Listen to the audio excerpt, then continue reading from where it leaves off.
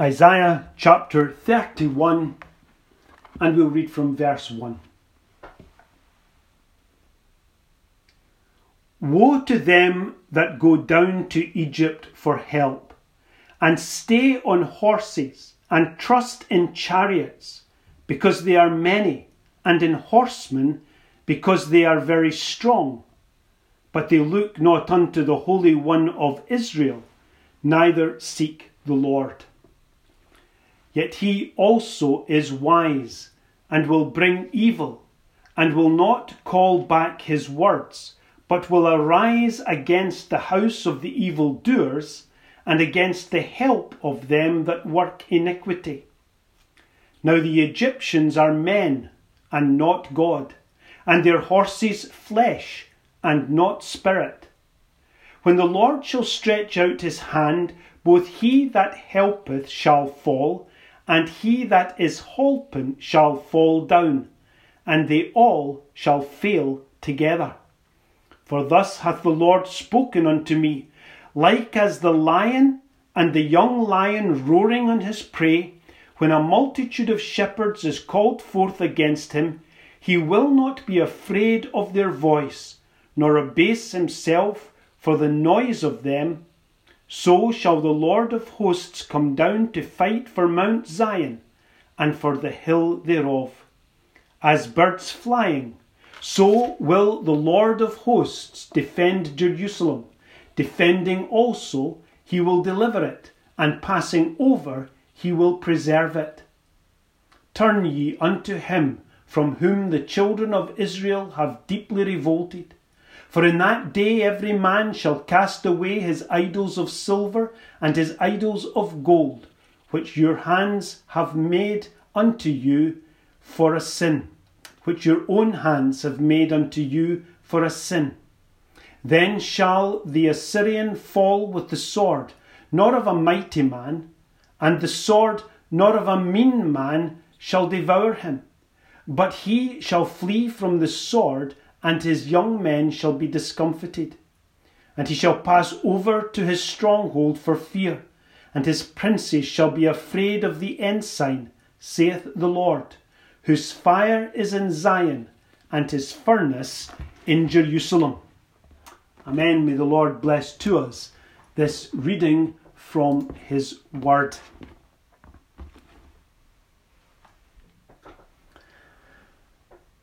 When a mum or a dad wants to emphasize an important message to their child, to enforce an instruction, or give them something that needs to be done, they often say, "I won't tell you twice."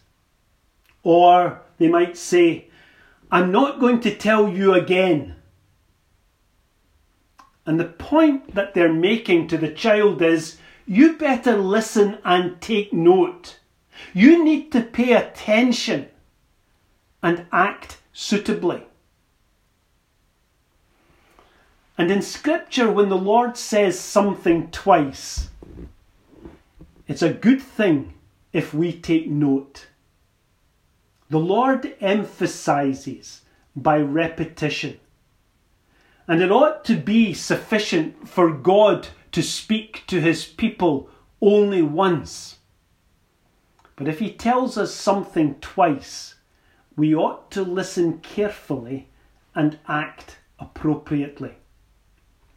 Here, Isaiah repeats God's word of woe on the princes of Judah that go down for help to Egypt, rather than trusting in the Lord. Isaiah calls these rebellious children, and we can almost detect in the Lord's voice, "And I warned you twice about this matter." Now here, as we come to this scripture today, we are talking about spiritual matters. And I just mention this so that no one is under any misapprehension about what I'm talking about.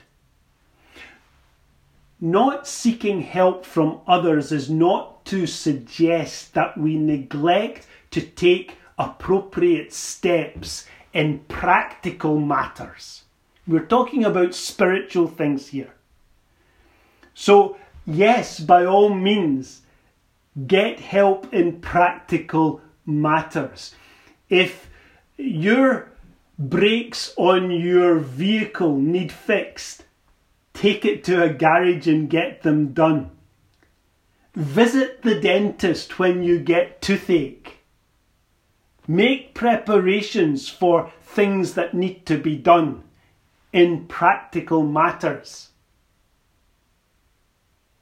And yet, even in these things, let us as the Lord's people be wise to daily commit our everyday needs, first of all, into our Father's hands.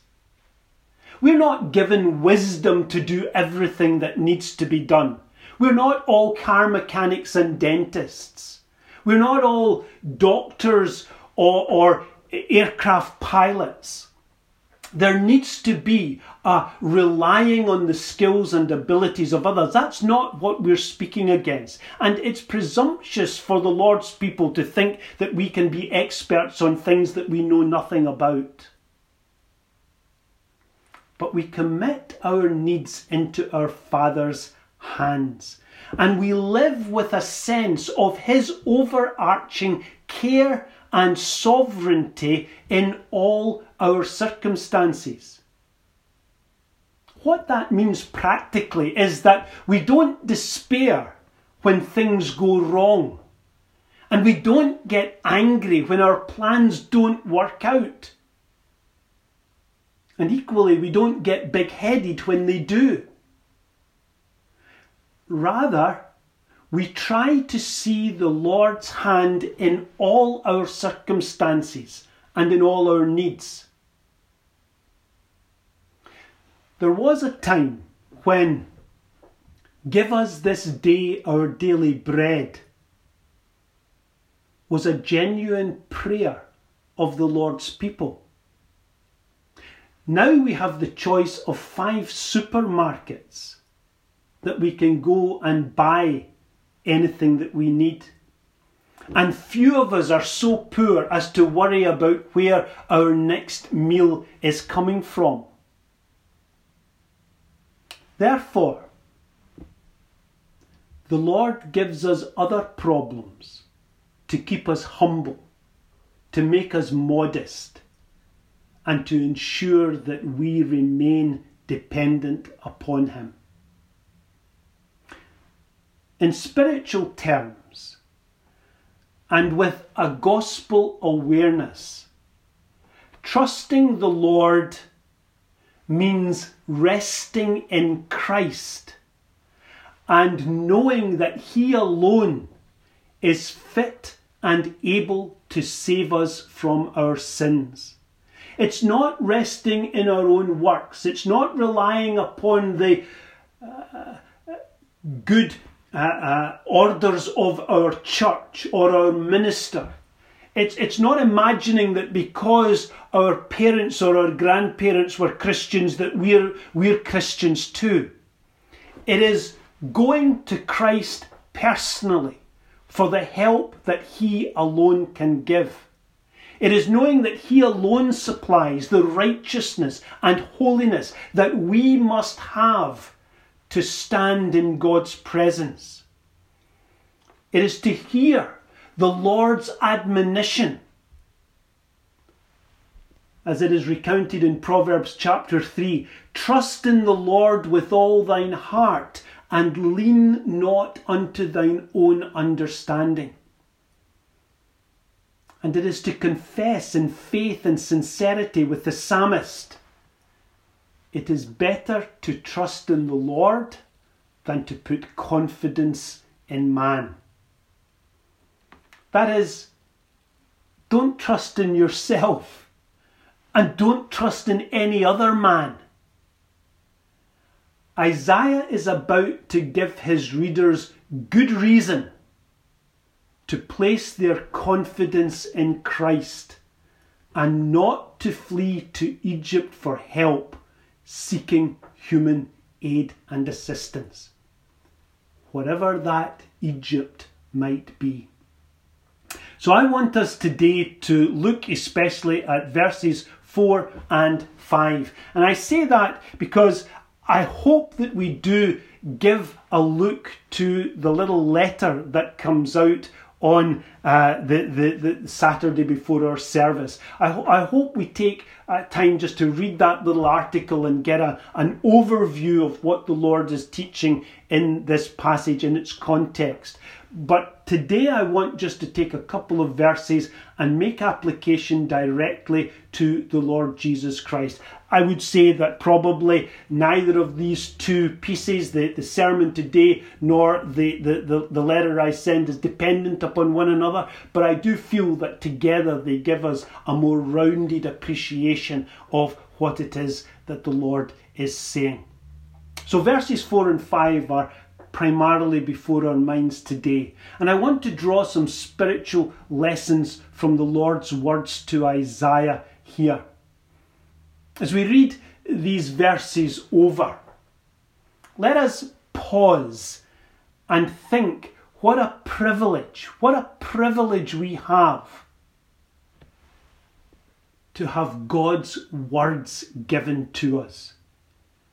What a privilege that God speaks to us and that we receive the gospel from the lips of our Saviour, from his prophets, from his apostles, and from his preachers. Isaiah says in this little passage, verse 4, "For thus hath the Lord spoken unto me." Thus hath the Lord spoken unto me. And then he recounts the things that the Lord has said. May the Lord give us ears to hear his word. May he give us grace to receive it and wisdom to believe it, to the salvation, support and refreshment of our souls. The imagery that Isaiah uses, or indeed the imagery that the Lord uses, is of a young lion for fierceness and birds for speed. And we are told that the Lord of hosts will come and fight for his people with fierceness and with speed. This, as we have seen in the little note, had an early fulfillment in the destruction of a large part of the Assyrian army outside of Jerusalem. That's recounted in 2 Kings chapter 19. But it also has a spiritual reference to the work of our Saviour on the cross. And we're going to take three phrases from these two verses that we might see how the Lord fulfills this promise to protect and deliver not merely the remnant of Isaiah's day, but all his elect, all of Mount Zion, the Church of Jesus Christ, in every age, including our own, including for you and for me. This is how the Lord fights for his people. So three phrases that we're going to think about. The first phrase is, descending, he will fight.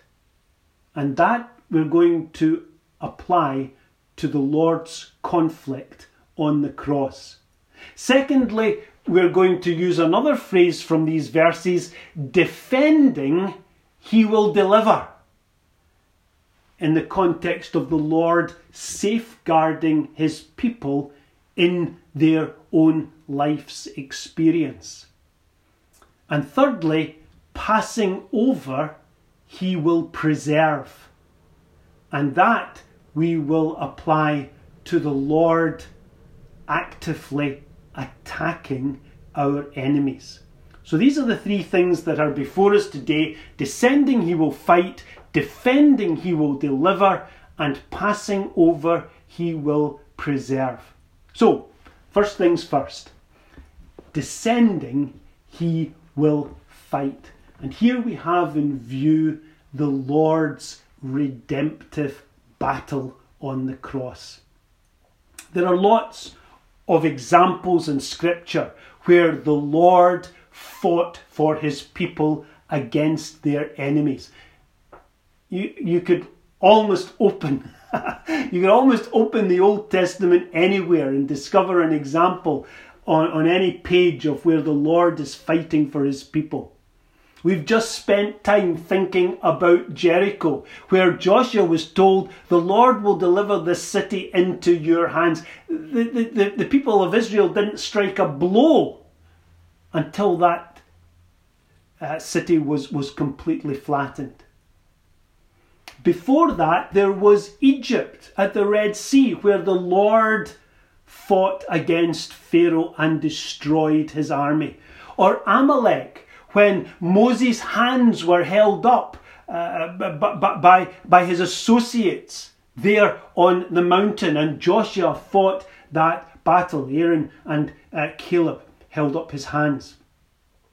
Or when Joshua faced the Amorites and the sun did not set until the battle was won, and we're told the Lord slew more by hailstones than died with the sword. The Lord had promised the children of Israel in Exodus chapter 23, I will send hornets before thee, which shall drive out the Hivite, the Canaanite, and the Hivite from before thee. And let me just pause there for a moment. This is in brackets. This is a little aside. You see what the Lord was saying here to the children of Israel? This is in reference to what we've just spoken to the young people about. The Lord was saying effectively that he would win every battle for the children of Israel, even before they struck a blow. I am sure that Ai would have fallen just as surely as Jericho fell at the hand of the Lord had not Achan taken that accursed thing into the camp of Israel. Achan's sin was considerably more grievous than the 36 men who lost their life before Ai. Every battle that had to be fought thereafter was because these people did not trust the Lord. And all these examples that we have, impressive as they are designed to point not to the events of the hour of the time, but rather to something greater and grander. That battle that the Lord Jesus Christ would fight on the cross against Satan and death and hell, when the iniquities of all the elect were placed upon him, and he became sin for us, and he bore the punishment of that sword of justice unsheathed against himself in his own body on the tree. On the cross, the Saviour fought the battle of eternal dimensions. The sword of God's justice being unsheathed against God's shepherd. Here, the weight of the elect's sin threatened to crush the Saviour's spirit. Here, the bands of death wrapped around his head. Here the gates of hell tried to enclose and imprison him, when like Jonah he went down into the depths. Here the strong man Satan set his house against the Saviour. And yet here on the cross, our great deliverer fought against them all and gained the victory.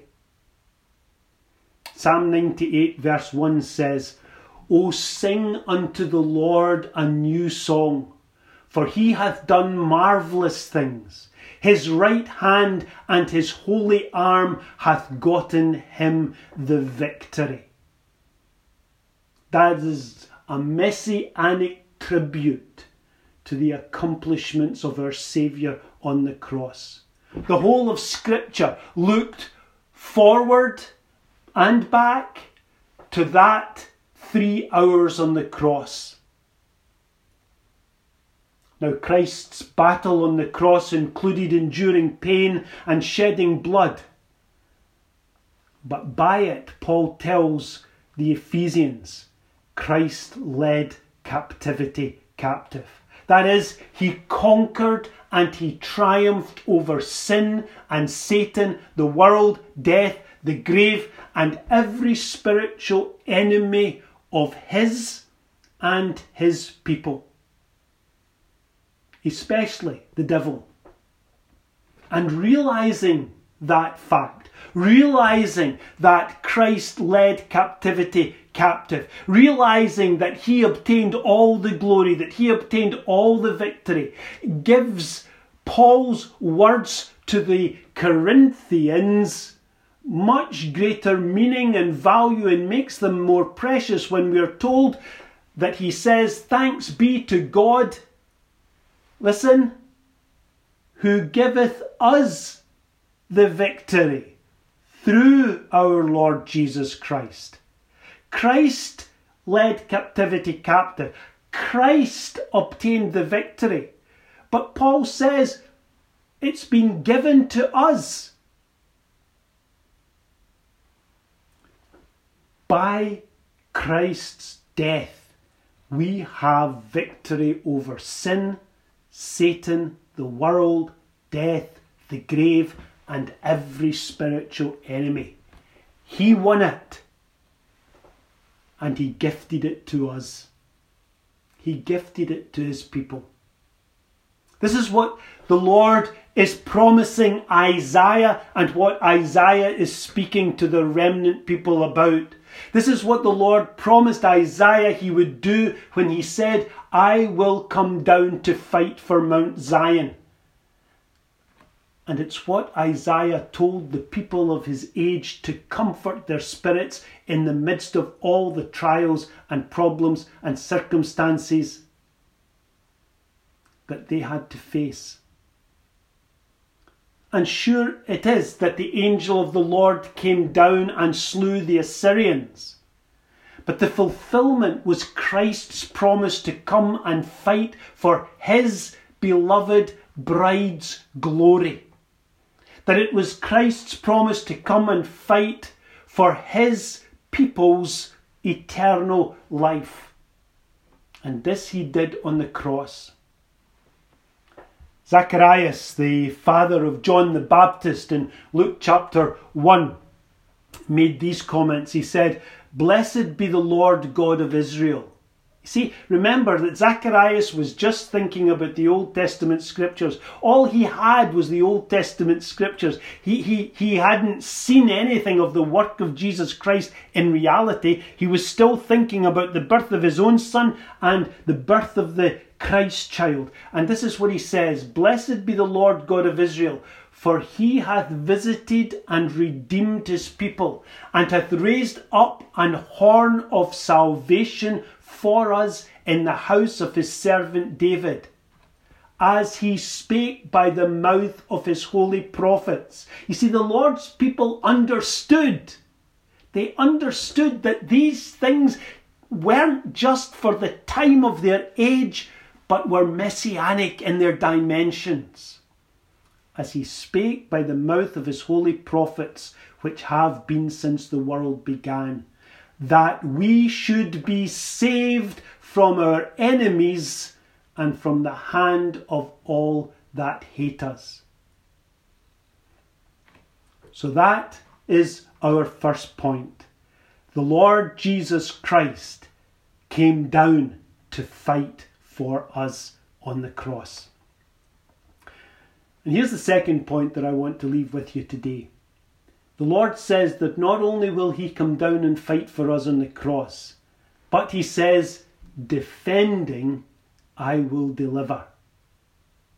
Not only did the Lord fight for his people on the cross when he died, he continues to defend his people in their life's experience. Now, someone might ask, if the Lord gained the victory over all our enemies on the cross, who's still left to fight? And why is it that the Lord's people need to be defended? And why does Paul call on the church to fight the good fight of faith? Who is it that we're fighting? And the answer to this is that while we remain in this world, living in this body of flesh, we have to fight against its carnal passions. We are prone to weakness. We carry about with us the old man, the man of sin, who, while no longer dominant as he once was,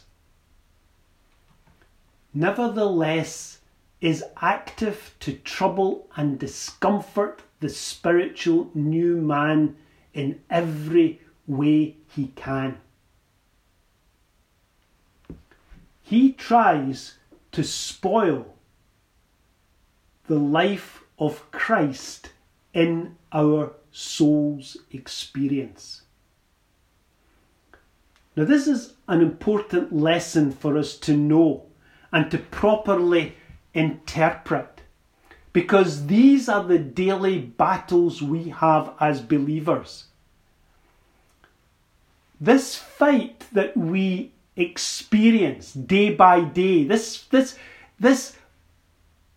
battle, this opposition, is not because we are not saved, but because we are the Lord's. If we weren't the Lord's, this battle wouldn't be real. In each believer, two principles are at work. Two natures coexist. The old and the new nature. We have an unrenewed body of sin and death, which is carnal and sold under sin. And we have an inner new man, which is regenerate and which is renewed day by day.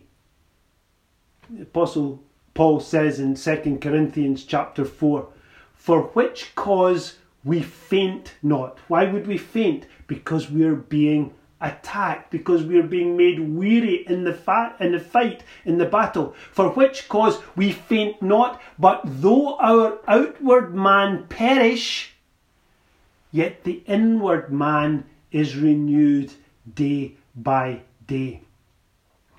I once preached a funeral sermon on that very verse, and it was very appropriate that we should think in that way.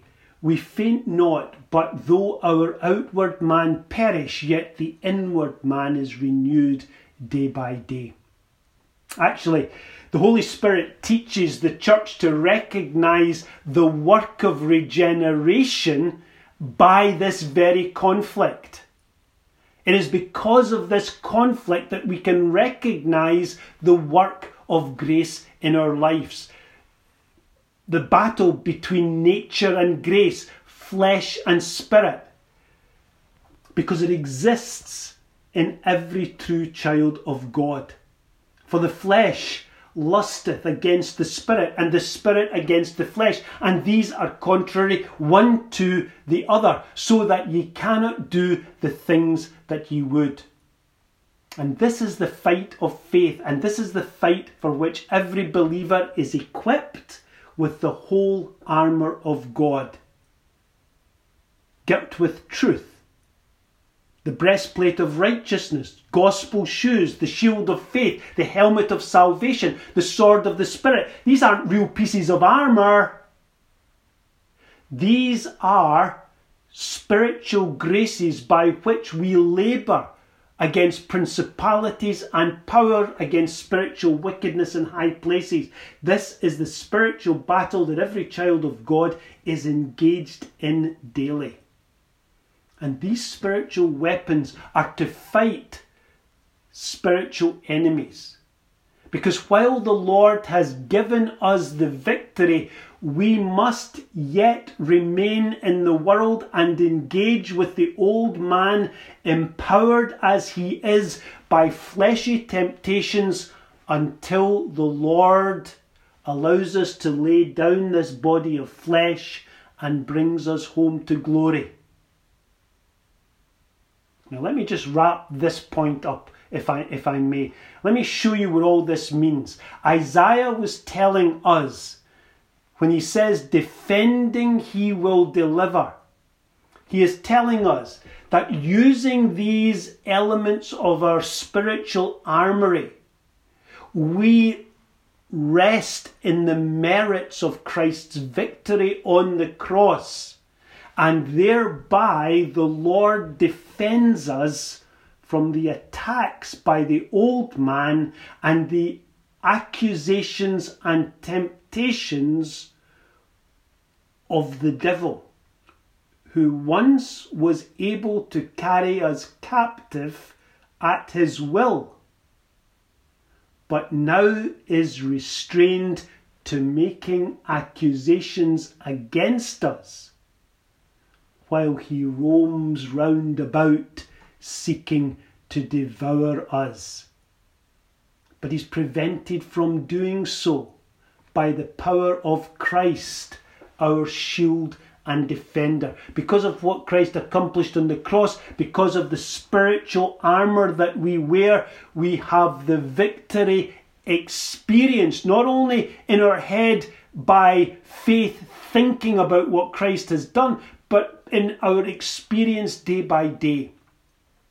We understand these accusations that Satan makes. He's the accuser of the brethren. We understand the accusations of unworthiness, the charges that he levels against us of sin, the attacks that he makes against our conscience.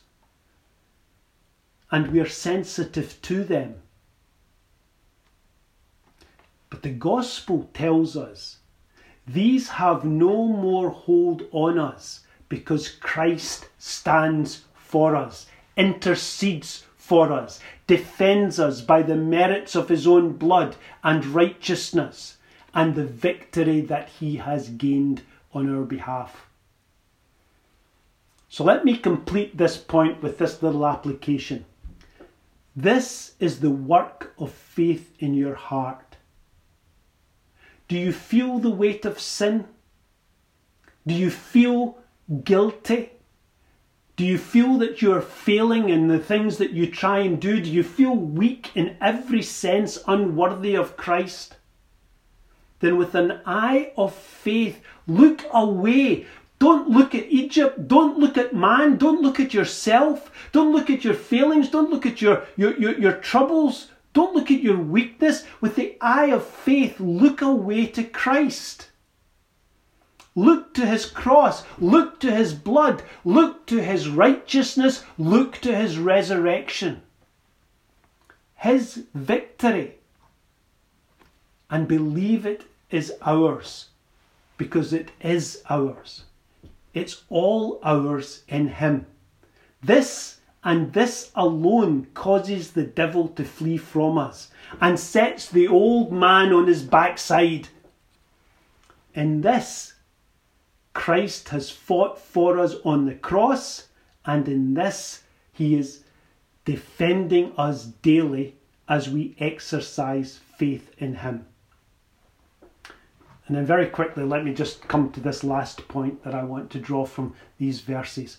We're told finally, passing over he will preserve. What does this mean then? What's this third element of the Lord's fighting for his people?